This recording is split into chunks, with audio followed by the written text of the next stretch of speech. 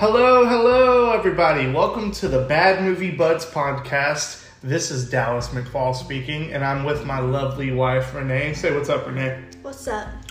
We just got done watching, well, first of all, this is our first episode of this podcast, and we don't really know what to expect. Our goal is to watch as many really bad movies. Some movies are going to be so bad that they're good. Some movies are going to be so bad that they're just bad. And we have started this first episode by watching not The Amazing, because there actually was an Amazing Spider-Man movie series, but we started this series with watching Spider-Man 3. Now, if you're listening and you know me even a little bit, I love Spider-Man. I am basically obsessed with Spider-Man, to the point where I have seen every movie. I've read quite a few of the comics growing up. I watched all the cartoons. For Christmas a couple years ago, some of Renee's family got me Spider-Man action figures and Spider-Man shirts. I love Spider-Man. I love it. And a lot of people who are Spider-Man fans hate the Sam Raimi movies. They don't like Tobey as Spider-Man. They think he's too whiny or whatever. Within reason, they're correct. But I've never been like an anti-Tobey Maguire person. I've always thought he was a better Peter than a Spider-Man, for sure. You know, now these days we have Tom Holland, who, you know, is arguably the best of both worlds. He's the best Peter and the best Spider-Man. If you disagree with that, then you're going to have to start your own podcast, I guess. But I honestly, to me, it's no contest that Tom is the best Spider-Man. But without Tobey, we wouldn't have a Tom. So I've never been an anti-Tobey Maguire era Spider-Man fan. I think the first Spider-Man was great. My mom took me to see that in 2002 when I was 8 years old, and I thought it was amazing. I think I was probably 9. Anyway, love that movie. Saw it in the theaters like 3 times, bought the DVD. Spider-Man 2, same thing. Thought it was a great movie. A lot of people argue that it's the best superhero movie of all time. I don't know if that's necessarily the case, but I do love it. And I've seen Spider-Man 3 a few times, and tonight I watched it again with the mindset of like having to critique it. And as many times as I've seen it, I was telling Renee before we started recording, I didn't realize till tonight how much movie is in this movie. This is a very crammed, jam-packed movie. So much was going on. Renee and I had to keep pausing the movie to see where we were at, because 30 minutes would go by and so much had happened. And this is just coming from my standpoint. I think the parts of the movie that were good worked really well. That there's really awesome elements that you could tell Sam Raimi, who's a great director,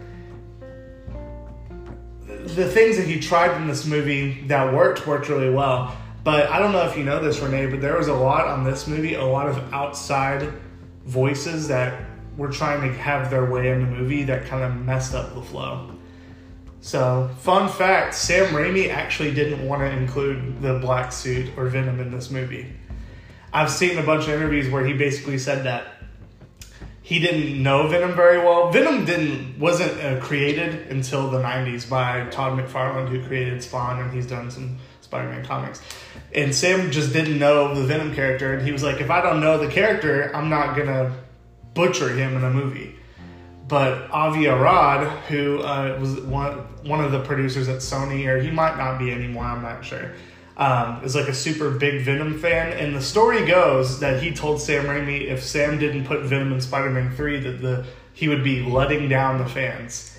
And that, basically, long story short, that they wouldn't sell as many toys if Venom wasn't in the movie. So Venom kind of got shoehorned into the plot, and I feel like, I don't know, Renee watched it for the first time tonight. So as someone who has never watched the movie, did Venom seem like the whole black suit emo Peter thing? Did it seem natural to you, or did it seem really forced to you? Yeah, I mean, it was pretty forced. Like you said, like, this is the first time I've seen it, and I love Spider-Man, I love Marvel, but I didn't love Marvel and Spider-Man until we started dating, really. Like, I really wasn't introduced into, like, the whole universe of it, and I wasn't, like, thrown into any of the movies and everything until you showed me all of it, so I'm still pretty new on it. And I even put in my notes somewhere in here, I can't find it, where, because I didn't know about the outside voices saying or anything, but I said in my notes somewhere that it's like 3 different writers got pinky promise that they would have their say in the movie, and you can't break a pinky promise. So it's like the director was like, okay, I got to fit all these people's voices in the movie somehow, and that's like what it looks like. That's what it feels like. You're not wrong, though. That's the thing. The story goes that Sam Raimi really wanted to focus on the Peter, and spoiler alert, by the way, if you haven't seen this movie or any of the original movies, but it came out like 13 years ago? Yeah. Which makes me feel very old. But basically, from the beginning of the movie, of the first movie, where Peter and Osborn fight and Osborn accidentally kills himself, they've been building up this conflict with Peter and Harry, who have been best friends. They've been building it up through the whole trilogy. You know, Harry being jealous that his dad seemed to like Peter more than him. Now he thinks Spider-Man on purpose killed his father, not knowing Peter and Spider-Man are the second person. Spider-Man 2, Harry finds out Peter's Spider-Man. So I think everybody, I know I did when I was a kid, going into part 3, I was ready for like, bam, let's go. Like, Harry's going to be the main villain. Let's go. And I get into it more in my notes, but I thought the Sandman was fine too. I really liked his story. And I think if they would have stuck with just the Green Goblin or whatever he's called in the movie and the Sandman, that would have been fine. And Venom's one of my favorite villains or anti-heroes in comics ever.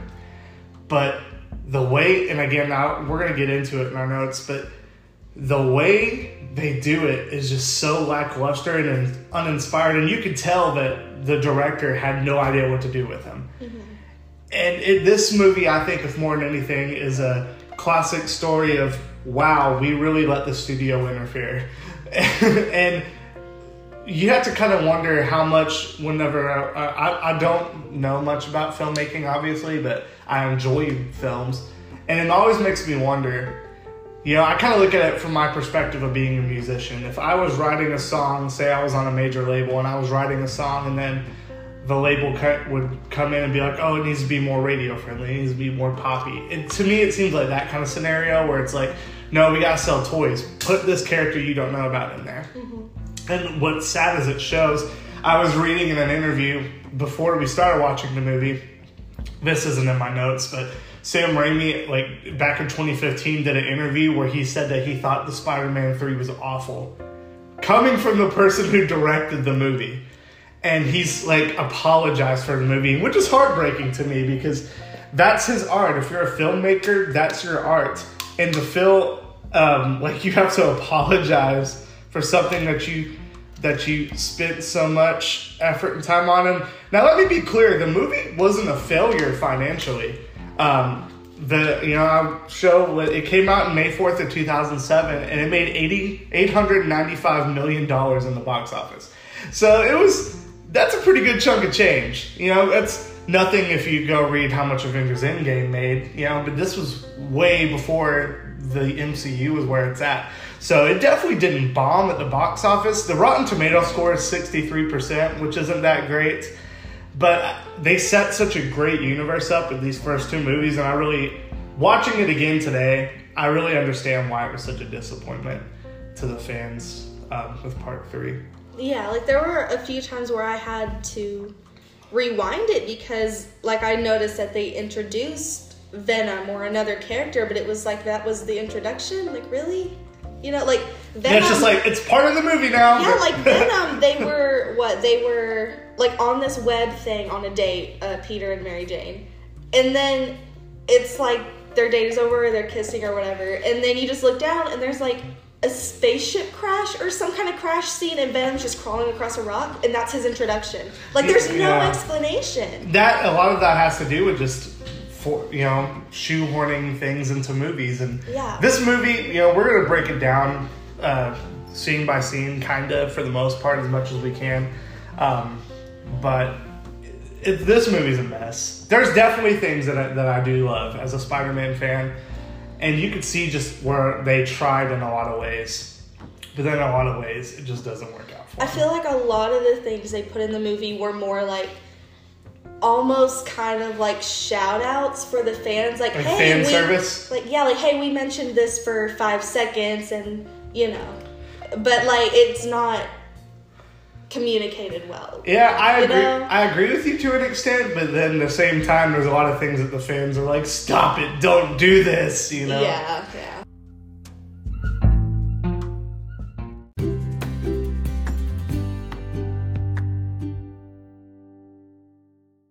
We're back. So the movie starts off with, we counted 3 minutes of opening credits to remind the viewers of what happened in the first 2 movies, because Hollywood doesn't trust their fans to remember what happens. I was wondering more, was it the purpose of flashback, like to remind us, or was it more of they couldn't think of any good footage to film for an opening scene, so they used footage that they've already filmed? Well, I don't know if it's necessarily that, because the opening titles sequence, like the graphics are pretty sweet. Like it shows like the symbiote crawling on the Spider-Man suit. And you haven't seen part 2, to be fair. Part 2, they do the same thing. It recaps the first movie. So that's just kind of a thing. I'm kind of nitpicking with this one because it's like 3 minutes of really long credits. And I hate credits in movies anyway.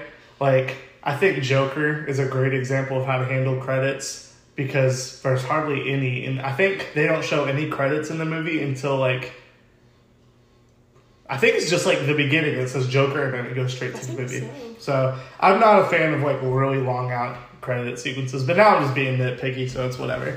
However, on the opening credits, there's a beautiful score done by Danny Elfman. Every Spider-Man movie he was in. He's beautiful no matter what movie. Yeah, he's great. I didn't do my research to like make a full list of the movies he's in, but yeah, he's very. Tim Burton and him are like, they're buds. Yeah, he's very good at what he does for sure. After 3 minutes opening credits, we start right off the bat on the movie, and basically the movie starts off with Peter living his best life. So everything's going great for him. Spider-Man's like this big deal. Everything's going great, which is kind of funny because Spider-Man's whole story is his life basically sucking. Like, nothing ever goes right in his life in the comics. And, the fact that he's Spider-Man, he has to deal with so much baggage in his life because of him. The whole with great power comes great responsibility thing, right? Like, he has this amazing gift, but his personal life suffers. But on this movie, they're freaking having parades. Like, he's selling merch. Like, it's going well, which I guess isn't that big of a deal, but I always thought it was kind of funny. It's like, this movie's going to be really upbeat, and then, like, 30 minutes takes place, and you're like, oh, whew, here we go. So, Peter goes to MJ's play, and nobody cares about the play, and he's just, like, super stoked about it. And what I thought was funny, I put this in my notes, it's really not that big of a deal, but you can hear applause, but then it shows the crowd and nobody's clapping or smiling. It's like, almost like in the movie, it like breaks the fourth wall with like the applause track. I didn't notice that. Like when it's like, yeah, and then nobody's doing anything. Except Peter, because he's like, that's my girl, what's up? And then we're then reintroduced to the very underutilized character of Harry Osborn, played by James Franco. Harry and Peter then have a confrontation in which Peter wants to explain what really happened when Norman died. Sorry, I'm going to try that again. Harry and Peter then have a confrontation in which Peter wants to explain what really happened with Norman when he died. If they would have focused on this, I think, I've already said this, if they would have focused on Peter and Harry's relationship as the main conflict of this movie and have Harry as the antagonist of this movie, I think it would have been so much better. Because the payoff would have been so much more earned with all the build-up, all the tension. I think it would have made for such more of a better movie. But again, that's not going to sell toys. We can't market that. We got to squeeze in every villain we can see. And I'm getting ahead of myself, but that's the most frustrating part about this movie is the parts that I enjoyed were a lot of the Harry and Peter conflict. Because look, Tobey Maguire is a good actor. Don't think he was necessarily the right one for this movie or this trilogy of movies, but he's a great actor. James Franco, terrific actor.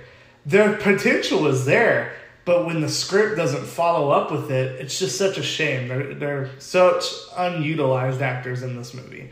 The first and second movie, again, were great, but this movie, it just feels like something's missing. Like, it feels like there's a better movie somewhere else that we're not watching.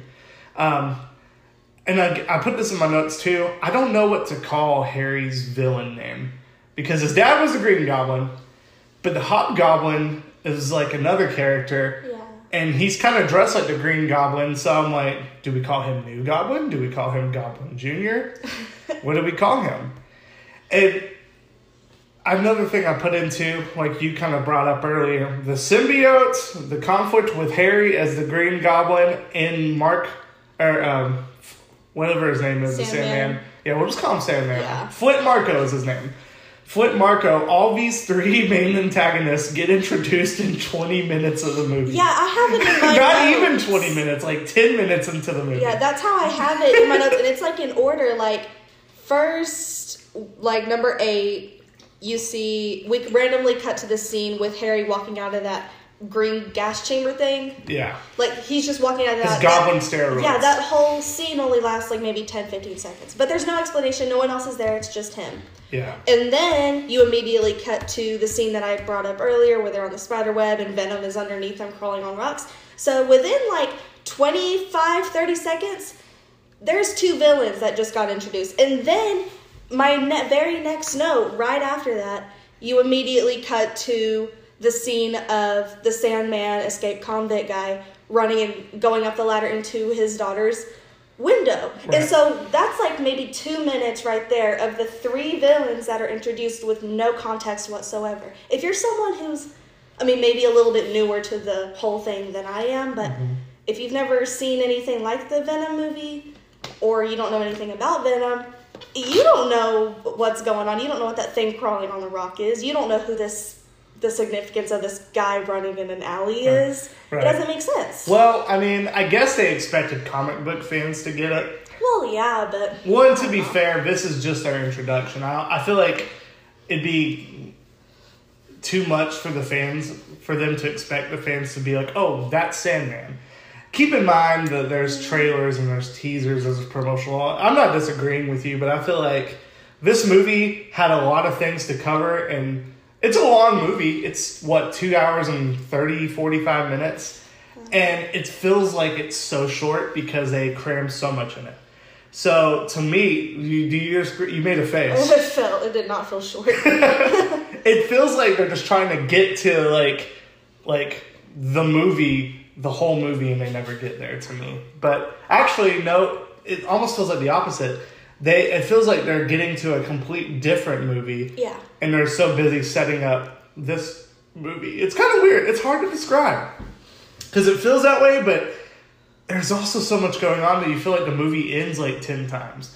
Yeah. It's so crazy. So I have 2 questions about the Sandman, because honestly, out of this movie, Flint Marko's Sandman is my favorite part of the whole movie.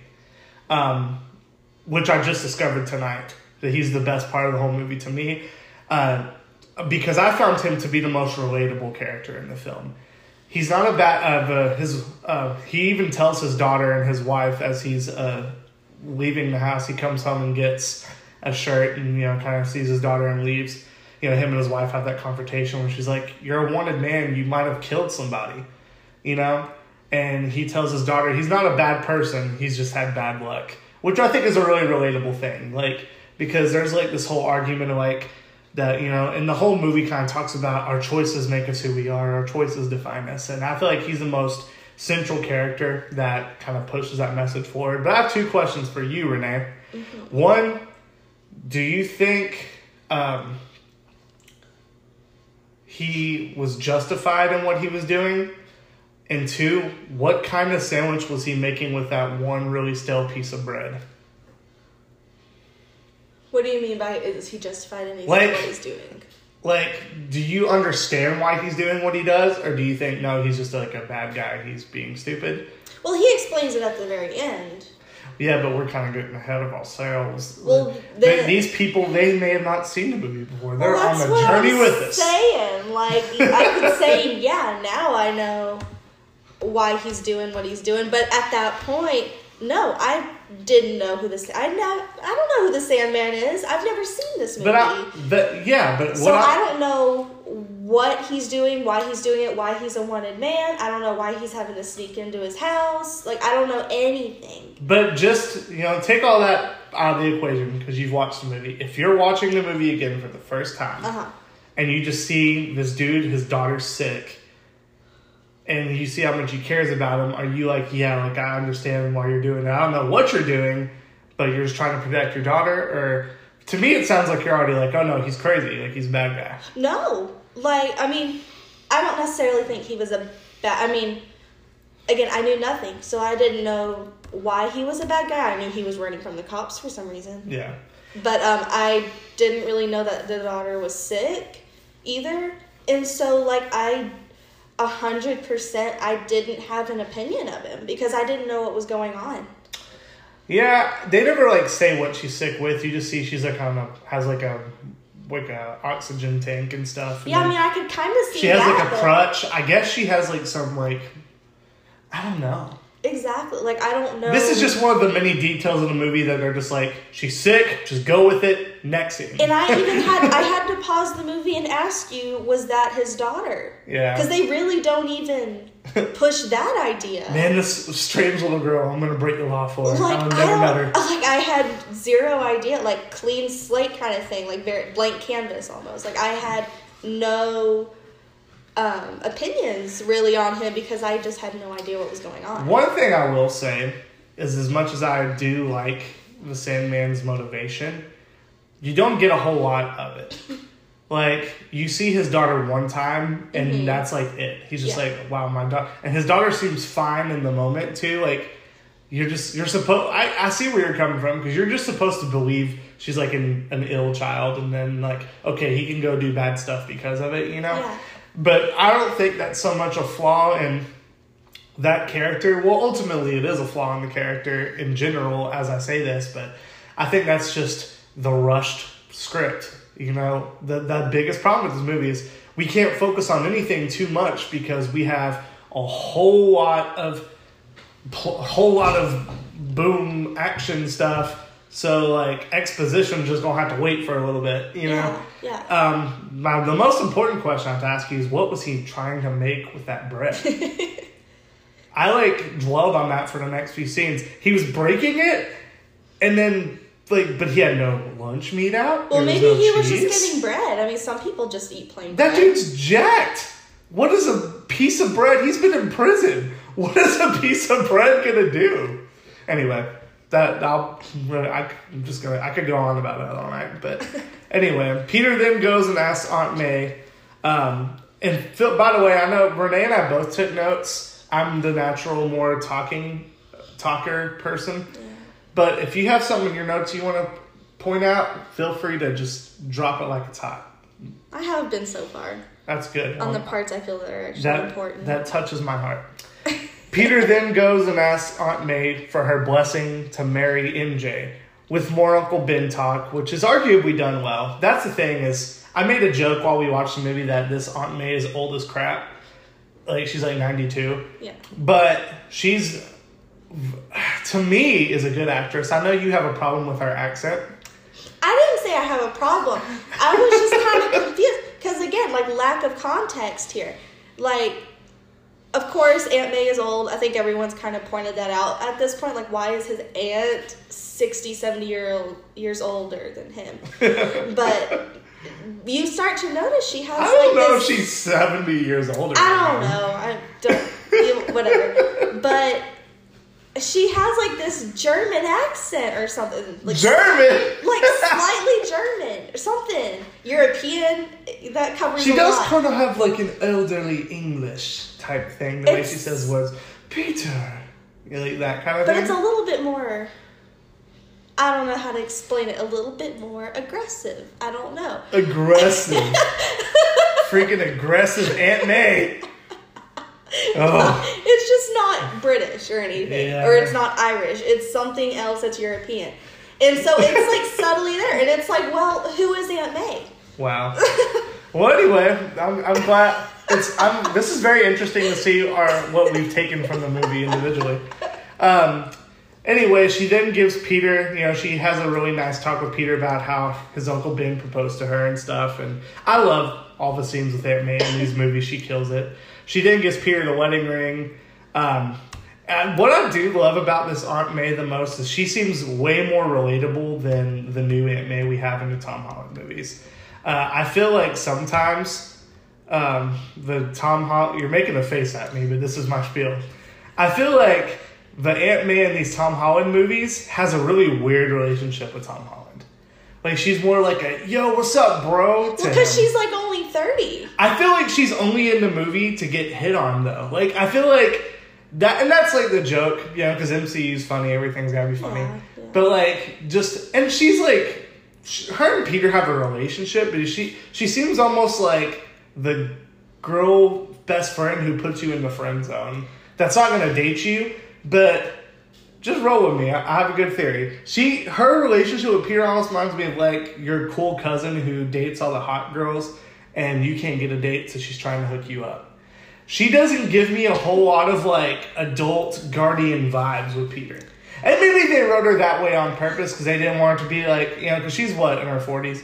They didn't want her to be like, oh, Peter. Exactly. Like, I don't think she was specifically, this one, I don't think she was written in to be the motherly figure. I think she was written in to be someone that Peter just needs. Yeah. And she's there for him when he needs, when he needs her.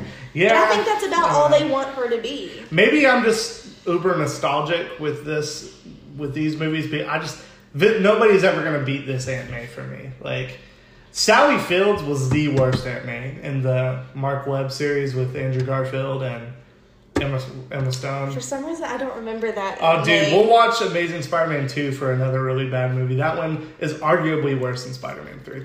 Oh. Yeah, it's a time. Anyway, so the first action sequence begins 30 minutes into the movie with Harry and Peter. Harry swoops in on his flying snowboard. Yeah, but it's so abrupt. Well, they were trying to jump scare people, but I guess. But, there really wasn't even a lead. I know, like, everyone... He got really heated at that theater. Something like that. That play really triggered him. Yeah, I'm sure, like, everyone's like, oh, yeah, he's going to try to kill Peter because of his dad. But at the same time, like, build up to it. This is a whole separate movie. That's the thing. It was built up, but I do agree with you in a sense, because why now? Yeah. He found out that Peter was Spider-Man. Again, you haven't seen the second movie, spoiler alert again. I have. You've seen Spider-Man 2? You made me watch it. I have not. You've only watched the first one with me, and the third one. But Spider-Man 2, Harry, like, the Dr. Octopus makes Harry kidnap Peter, and Harry takes Spider-Man's mask off. He's like, oh, Peter, you killed my poppy. And Peter's like, okay, I gotta go. But what's aggravating about this is Peter is never, until this moment that he gets attacked, hey, I know, I guess. At the theater, he tells him, hey, I didn't kill your dad. But that was even, like, a wrong time and place to do that. Like, hey, I know we just left my girlfriend's theater thing, but I did not kill your dad. Yeah. While you're getting into this taxi, I did not kill your dad. But with that being said, too, why is Harry like, oh, man, now is the time to come after you? Why didn't he attack him when he had him back in parts? Anyway, That's a whole other thing for a whole other day. Yeah. I also put in my notes, why does his costume look like a snowboarding suit? Because he's basically wearing a sweater, boots, a flying snowboard, and like a ski mask. I thought he was wearing the armor, like the dad's. Well, I'm aware it's armor, but he's not wearing a whole lot of it. Oh. And to me, he just looks like a snowboarder. But yeah. Then I didn't notice that. The slow-mo scene, and I'm sure you put this in your notes too because you laughed whenever it happened. Where at? In their first fight in the sky when Peter has the wedding ring. There's a slow motion scene where it looks like Peter's going to lose the wedding ring. And I put that this is the slow-mo scene is our first cringe Toby face moment of the movie.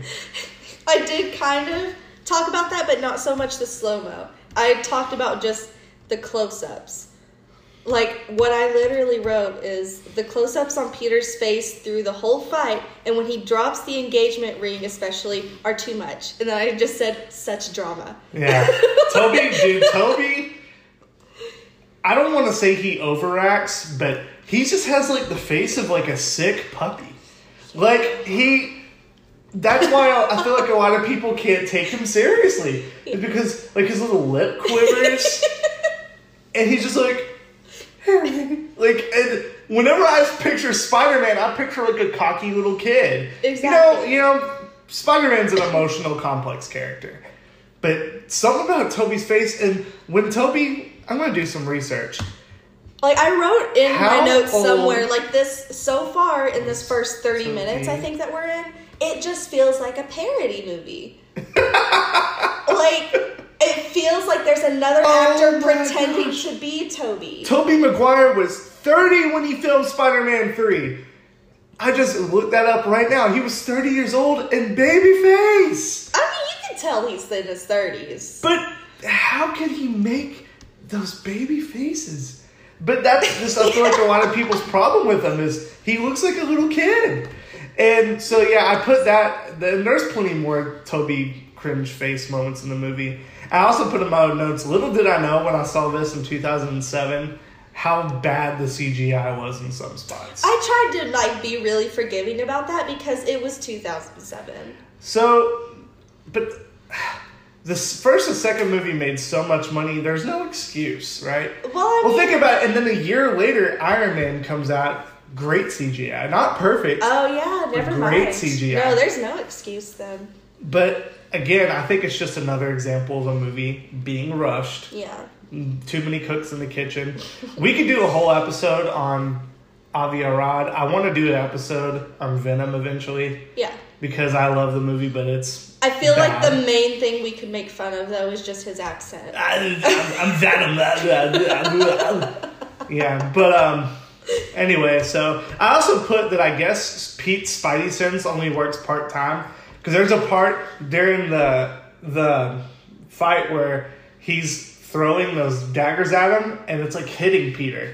I'm like, why isn't your spider sense working? I didn't even think about that. There's parts through all of these movies, and pretty much every live adaptation of Spider-Man, whether it be Tobey, Andrew, or Tom, there's moments where the Spidey sense just doesn't work. That was like a big plot point in Far From Home.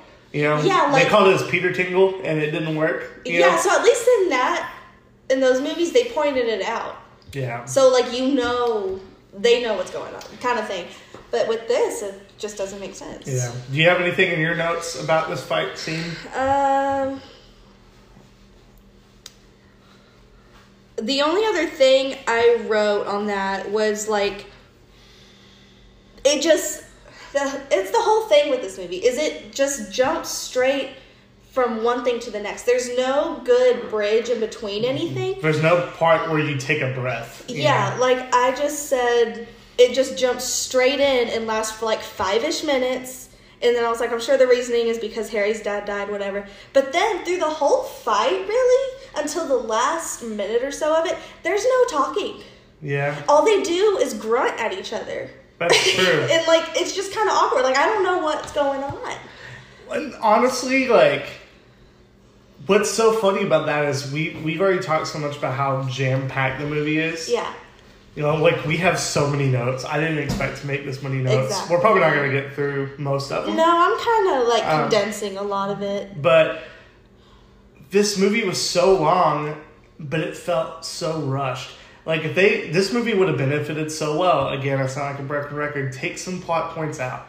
Let the things that work breathe. Yeah. Then, of course, Harry hits his head on the pipe.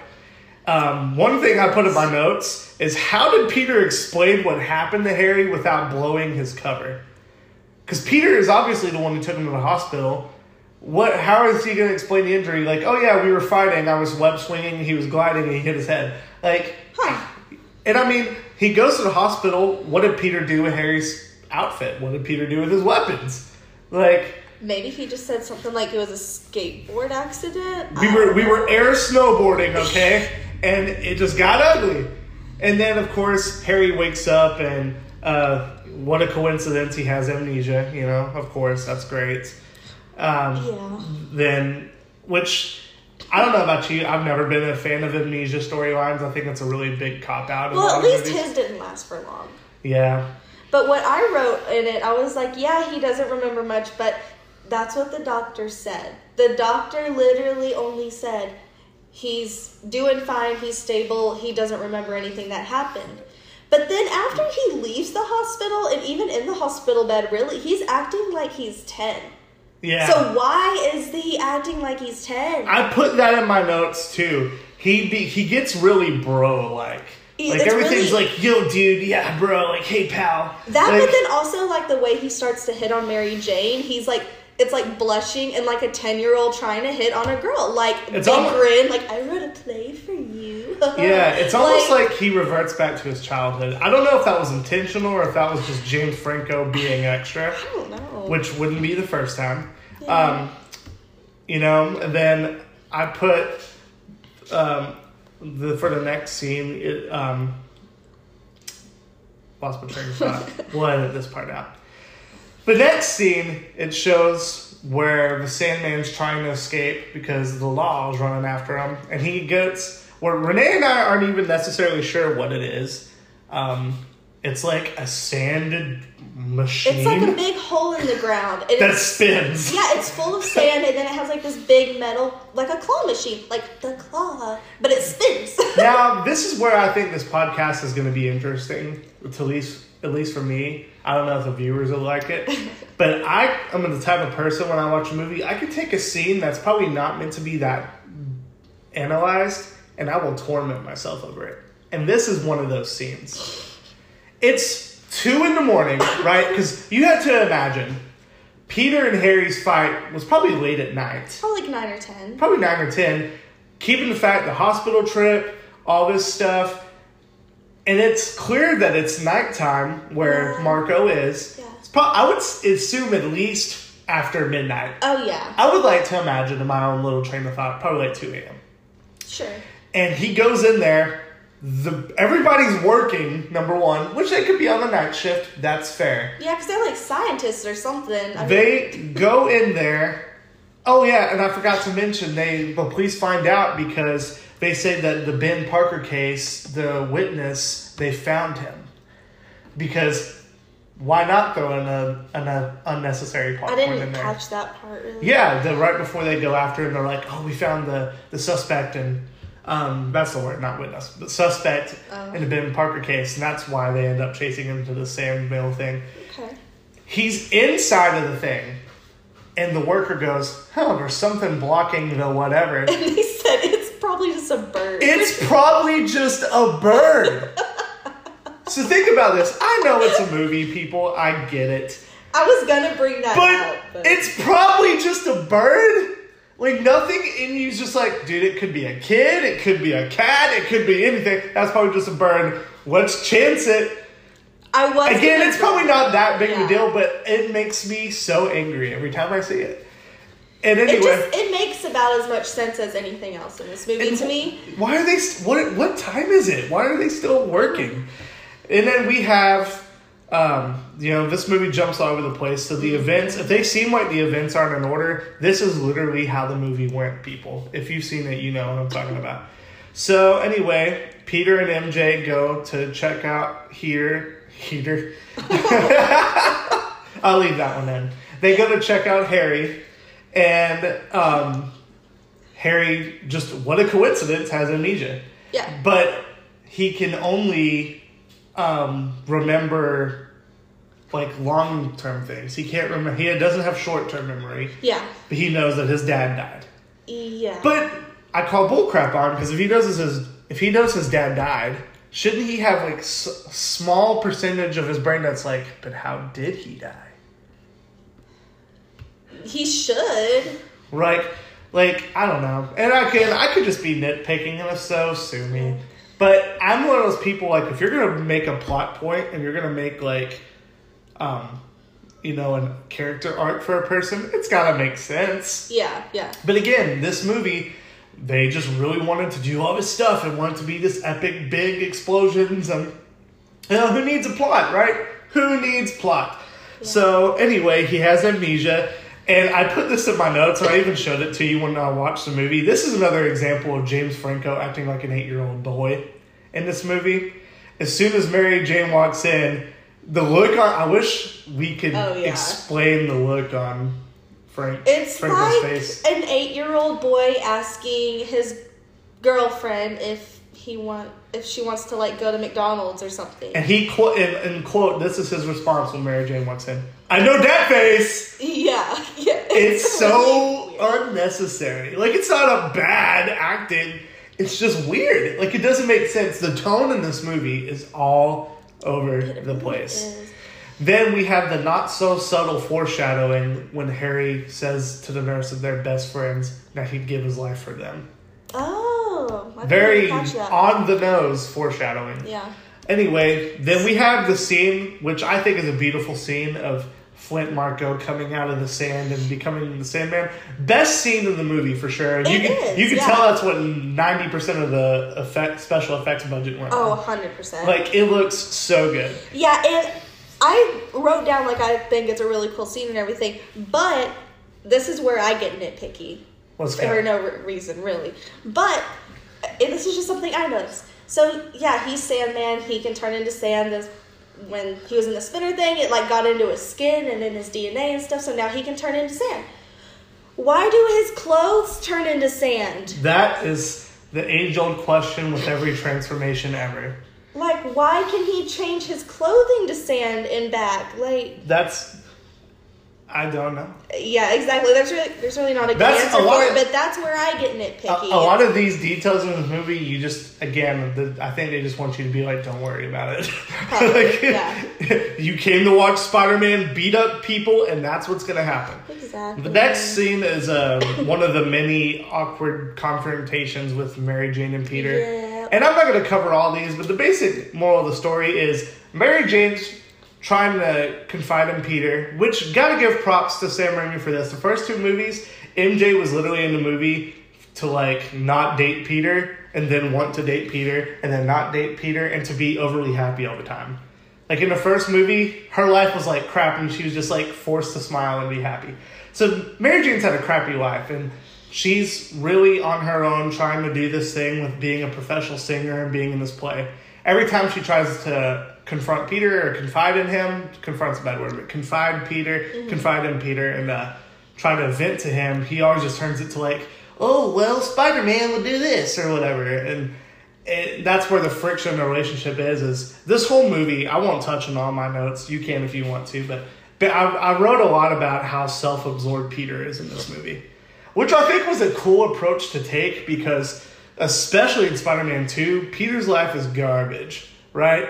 Like, Spider-Man was a big sacrifice for him. That's why him and Mary Jane's relationship suffered. In this movie, it's like he's finally got everything he wants, but now the one person who really cares about him is suffering for it, which I thought was a smart approach. However, it wasn't delivered in the best way in a lot of parts.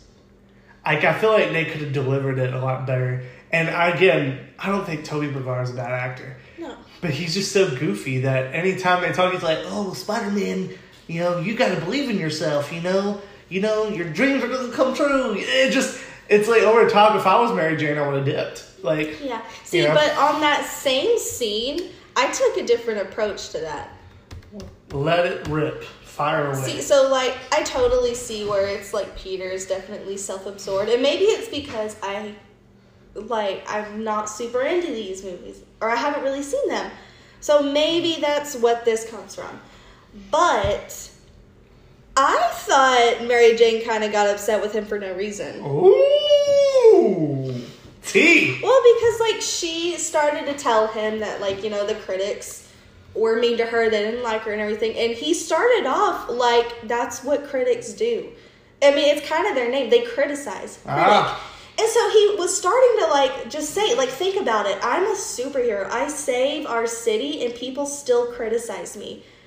And so that's like showing her, like, no matter what you do or how good you are, someone out there is not going to like you. And I think he didn't mean that in as, like, I'm a Spider-Man. That's like, fair. I think it was more of like, hey, I know exactly what you're going through. And so, okay. That's good insight. But she got super upset. It was like, it's not about you. I don't think he meant it in that way. I wonder if that was actually Tobey Maguire acting as Spider-Man when he was talking about critics are going to criticize and no matter what he does, he's going to get ridiculed, or if that was Tobey Maguire method acting or like breaking the script, being like, I'm trying really hard to be Spider-Man, I guess. Yeah. I also put this, I put a lot of stuff in my notes looking over, it's just silly, but after Mary Jane leaves the room, we see the symbiote that crash landed and then got on their bike and followed him home. Yeah. He's just chilling in Peter's room. Yeah. For like half of the movie. Like, I'm not going to bond with him. And that's the thing in the comics, symbiotes, and even Dr. Connors explains it in the movie, the symbiote has to bond to a host or it's going to die. Yeah. And Venom, the 2018 version, with the best song in the world by Eminem on the soundtrack, the symbiote wants to bond with Eddie so bad because it needs a host. Riot in the movie needs to bond with people. That's why he bonds with a poodle and a little girl and then an Asian person, which are all terrible choices if he wants to bond to live. But we'll talk about the flaws in that movie on another day. But why is he just chilling in Peter's room? I know. I have number 22 on my notes. It literally word for word. And it's not even 45 minutes. We're not even in the first hour of the movie. All I wrote on that one sentence, I said, oh, another little random scene with Venom crawling around for 3 seconds. Because that's all it is. I'm just waiting for Peter to get mad about something. Exactly. Like, it's so and bonkers. then when that finally happens, I have a point on that. Okay. Later. So, the next point I made is probably the hardest thing the second hardest thing for me to talk about this movie. And I'm just going to read you my note in the exact way I typed it. Yeah. Oh, man. Topher Grace. Oh, man. Topher. Now, let me just clarify. This is not going to be an hour-long podcast, by the way. This will probably be like an hour and a half, but it's fine. Which is fine. It's our first time. It's fine. They can listen, or if they don't want to listen, we'll just take it really personal and cry. I listen to podcasts when I'm doing dishes, so... Where are they going to go? It's COVID-19. We're fine. So, anyway, let me just preface this. I'm okay with Topher Grace as a person. Yeah. You know? That 70s show, I just finished that show. You kind of finished it. You dipped out on most of it. But it, to me, is an amazing show. I think it's just as good as Friends, hot take of the day. I think it's better than a lot of shows. Yeah. I think it's very slept on. I think it's a terrific show. I love Topher Grace as Eric Foreman. And that's the problem with this movie. He's Eric Foreman fighting Spider-Man, to me. Everything about him, he's the same character. And I don't know, I did my research. You know, Topher Grace leaves that 70s show for like a season or two to go film this movie. And I just don't know if he was able to like shake off how he acts in that 70s show and translate it to Venom. Because it was very like... I expected him to be like, yo, where's Donna? Any minute now. Like, he acts just like Eric Foreman. I don't think he does. I mean, you've watched that 70s show more than me. But in that 70s show, he's very, like, awkward, unsure of himself, timid. Eddie Brock is a douche. Eddie Brock is a douche. He's, like, very abrupt in people's face, like, leaning over the secretary's desk, hitting on her. Eric Foreman's like that, too. Would not. Eric Foreman would do that and pee on himself. Well, I mean, I don't know if... we'll have to agree to disagree. Yeah. But all I saw was Eric Foreman the whole time. And you're right. Maybe it is because I watched the show. Or maybe Topher Grace is a one-trick pony. That Christian movie we saw with Topher Grace, I thought he acted like Eric Foreman in that movie, too. In that one, yeah. Like if Eric Foreman was a youth pastor. So maybe Topher Grace is just a one-trick pony. I know he was in, like, Take Me Home Tonight and a bunch of movies that I've never seen. But anyway, they cast him. This is... Okay, again, they shoehorn Venom into this movie. Sam Raimi doesn't want to do it. He doesn't know about him. Avi Arad's like, no, we have to have Venom in the movie. So they get Topher Grace to play the most brutal Spider-Man villain. Yeah. Now, a lot of people try to argue that, well, they needed to get someone who is like the evil version of Tobey Maguire. Topher Grace is like the rebellious version of Tobey Maguire, which I get that. Okay, yeah, I get that. It just doesn't work. Yeah, I'm not disagreeing with you when you say it doesn't work. It didn't work. Yeah. But I don't see him as Eric Foreman is my thing. Well, then that's just like your opinion, man. Like when I literally wrote number 27, I said, Eddie is literally a douche. Is he hitting on the secretary? Isn't he dating Gwen? This was before I found out that was just like a fake. Yeah. I don't know. And then I said, he's not. I said, well, he's not a douche, but is visibly trying to be one. It's not just working for him, or it's just not working for him. Not sure if that's bad acting or what happened. That's so. Probably a little bit of both. Yeah. You touched on him and Gwen. I like the fact that he considers them dating, but they went on one date and to get coffee. Yeah, and she doesn't even like him. No. And it shows because whenever she's like modeling in the business, in like the business office, like a million stories in the air, because that's where all good photo shoots happen, is in like Dunder Mifflin. Of course. So and then she falls. I put in my notes, thank God for the world's strongest telephone cord. I have the same thing. I said a telephone in all caps saved her for a moment before it snapped. I said it shouldn't have even saved her for the few seconds that it did. She's a lot heavier than 10 pounds. Yeah, and then when the telephone cord breaks, she grabs onto the side of the building to nothing. Yeah. She holds on to nothing. Yeah. She literally is in one position. I'm making the stance with my arms. She's literally sitting with her up on her elbows. On her elbows. What is she holding on to? Yeah. Maybe she's Spider-Gwen and this is Into the Spider-Verse in live action and we've just been duped all along. Yeah. And then I also noticed they try to recreate. I'm hunting rabbits. They try to recreate Gwen's death. Like, they try to tease Gwen's death scene in the comics where she falls and Peter, like, tries to web her. Yeah. For those of you who can't watching at home, I'm making all the actions with my hands as we're talking. Yeah. Which they tease in the first Spider-Man movie, Mary Jane. And, yeah, they just really wanted Gwen to die. Anyway, they kind of tease a love triangle when Gwen comes into the movie. We then go onto a scene. I'm going to kind of fly through some of these. Yeah. Eddie then tells Spidey he's took Peter's job. Peter goes to J. Jonah Jameson, who is amazingly played by J.K. Simmons. So glad he's back in Spider-Man movies. Also, we're 36 minutes into the film, and we've only had 2 action scenes and a lot of mopey sadness. Yeah, it has been a lot of sadness. Which I complained about at first, but towards the end of the movie, I'm like, stop with all the things. Stop with all the plot, because it gets so heavy. Also, fun fact, I always forget Elizabeth Banks is in these movies. She's from Pitch Perfect and like... Where was she? She's the secretary who Eddie hits on. Oh. And then she's like, hey, Pete, you better get in there. Oh, okay. So anyway, have I mentioned that I hate Topher Grace in this movie? Because I hate Topher Grace in this movie. In my notes, I put, he's just a douchebag version of Eric Foreman.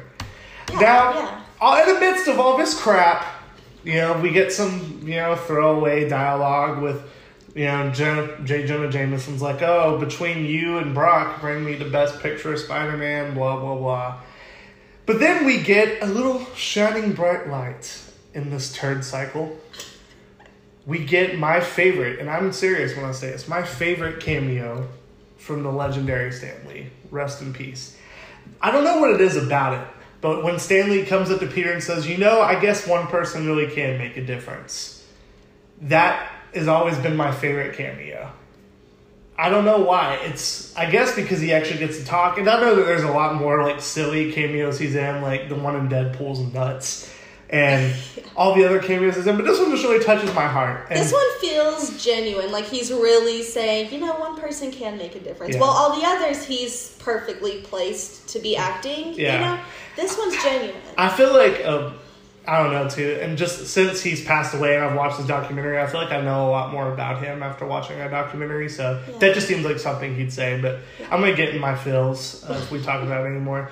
I put a note in here about Harry's newly amnesia brain, where he's like a super bro now. Like, he's like, yeah, buddy, pal, bro, Peter, dude, man, pal. I wouldn't say bro necessarily, because when I think of someone being bro, I'm thinking of like Kyle. Oh, that's very like true. A Kyle, like monster drinking, truck hitting Kyle.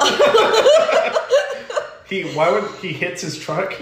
Probably. So anyway, then we flash forward to Peter getting the key to the city. Then one part of my notes I took, again, another nitpicky thing, as he stands above all these people not wearing a mask. Nobody sees him. But I'm just going to not wear my mask in front of all these people. Huh. Like, there's a shot of him without his mask on looking at all the crowd. He's like, they like me. They really like me.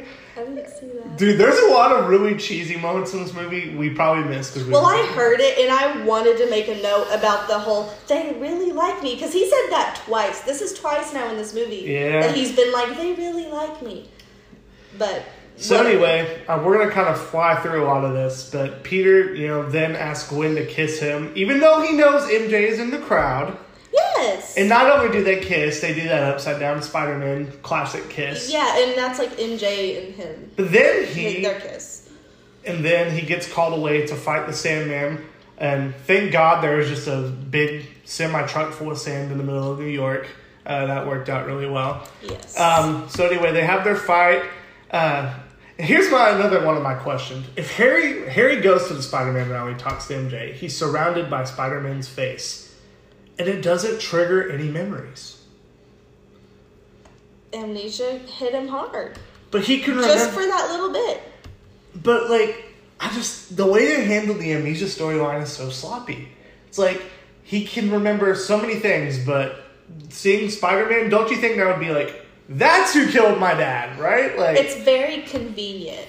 Very convenient amnesia. I always get a little baby vomit in my mouth when Spider-Man swings to the rail and says Shazam. Oh yeah. I always think that's really bad. But anyway. In a way it's bad, but at the same time he's supposed to be what? Well, I guess technically now he's supposed to be like in his 20s. He's probably in his mid-20s in the movie. Oh, never mind then. Yeah, that's gross. Yeah, so anyway, Peter kisses Gwen in front of everybody.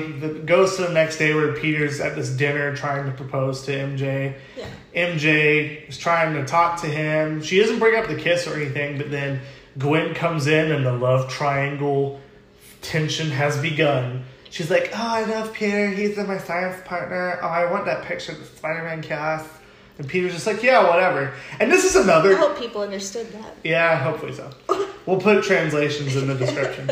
Peter also is so oblivious and so self-absorbed in this movie, in my opinion, that he's just like, oh yeah, I totally kissed this blonde girl in front of my girl that I'm going to propose to, and she should just get over it. Yeah, he's very oblivious. And I don't know if it was bad acting in this scene or they really just wanted to push on that Peter's just being a dummy. When MJ's starts to act jealous of her, and Peter's just like, where'd that come from? And then Mary Jane's like, was that you kissing her? Was that Spider-Man kissing her? And I even told Renee as we were watching this, the look on his face is so stupid. He's just like, huh? Well, he keeps the same face, stone. It doesn't move. His stoned puppy dog face. That whole time. It's just frozen. And it's a weird face. And it happens so many times in this movie where Mary Jane tries to up to Peter, and he just makes it all about him. Yeah.